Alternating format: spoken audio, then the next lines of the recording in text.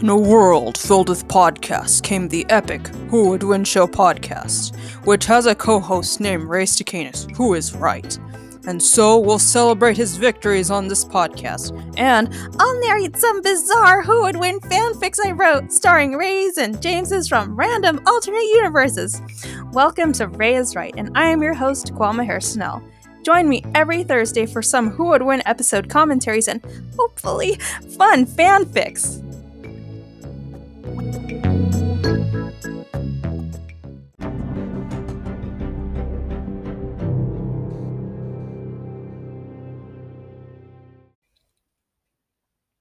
Huzzah! Let's hear it for the victorious Ray, who successfully argued that Lestat from Interview with the Vampire would win in a fight against Frankencastle, aka the Punisher, on the latest episode of the Who Would Win Show, guest judged by Mitchell Baldwin. Also, how hilarious was Ray's vampiric John Travolta impression? I agree. I also think the movie would be a lot different if John Travolta played Lestat.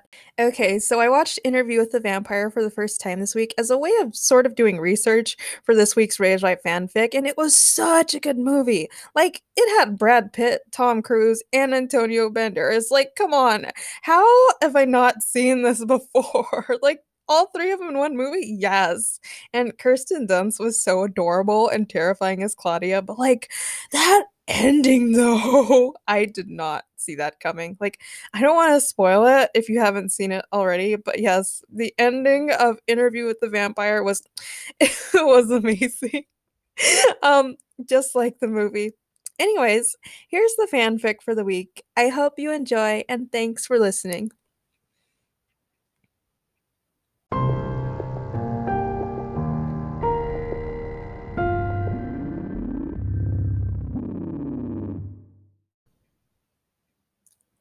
Interview with the Vampire Lestat and Frankencastle, a Who Would Win fanfic by Kwame Snell.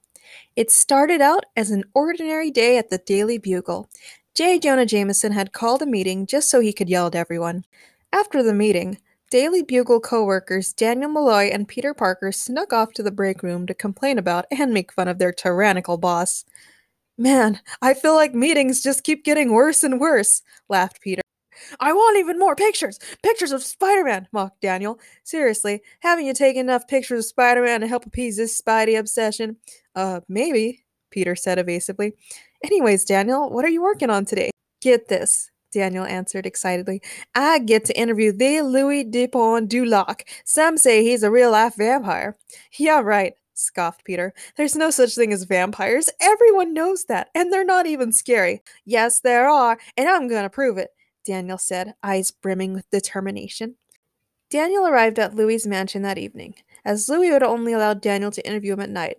Louis answered the door and smiled at the sight of Daniel, baring his terrifying fangs in the process. On second thought, this was a mistake," Daniel shouted when he saw Louis's fangs. But just as he spun around to go, Louis caught him by the arm and ushered him in. "Nonsense. You're going to miss our wonderful dinner party," said Louis. "Lestat and I were just listening on the spirited debate our friends Ray and James were having about whether John Smith from Mr. and Mrs. Smith would win a fight against Ethan Hunt from the Mission Impossible movies." "I, for one, think that Ethan Hunt would win," chimed in Lestat, who had overheard Daniel and Louis from the living room table.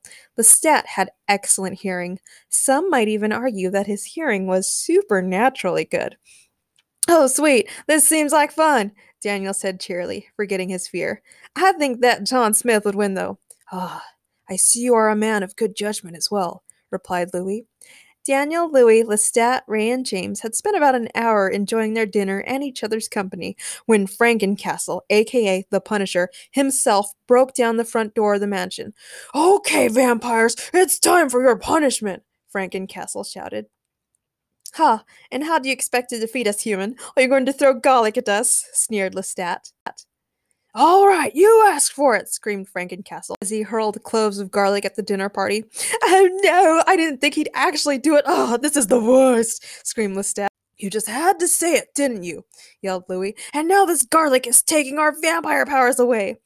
"Man, this is so cool," cheered Daniel. "I might get to interview Louis and Frankencastle all in one day." "No comment," Frankencastle shouted while he continued chucking garlic. "Wow, fastest interview ever," quipped Daniel. Louis and Lestat hid under the table from the garlic barrage. Meanwhile, Ray was trying to stuff as much garlic as he could into his bag. Ray, our vampiric friends are in danger and you're stealing garlic? James shouted incredulously. What? Replied Ray. I cook a lot, so of course I wouldn't want to pass up free garlic. Just then, the rain of garlic suddenly stopped. Oh, man, complained Ray. I wanted more garlic. But Frankencastle couldn't throw any more garlic at the moment because he was all tied up. Literally, he was bound up in a web-like substance. Pizza time! Spider-Man shouted as he swung into the mansion. Oh wow, I got to meet Louis, the Punisher, and Spider-Man all in one night. Best dinner party ever, cheered Daniel. Hey Spider-Man, can I take a picture? My boss at the Daily Bugle, J. Jonah Jameson, loves pictures of you. Sure, I'd love a photo op, Spider-Man said as he began striking various poses. At first, I came here to confront the Punisher. I followed him all the way to this creepy mansion, only to find him throwing garlic at— Wait, are those vampires? Oh, I'm out of here! Spider-Man screamed as he scooped up Frankencastle and fled the scene.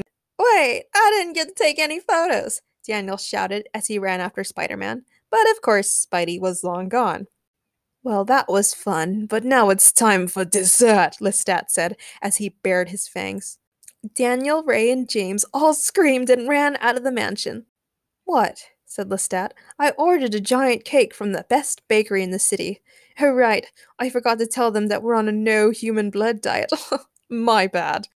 Well, that just means more cake for us then, Louis said happily. Yes, that was my plan all along, laughed Lestat. Louis and Lestat cackled maniacally as they devoured the decadent and delicious cake.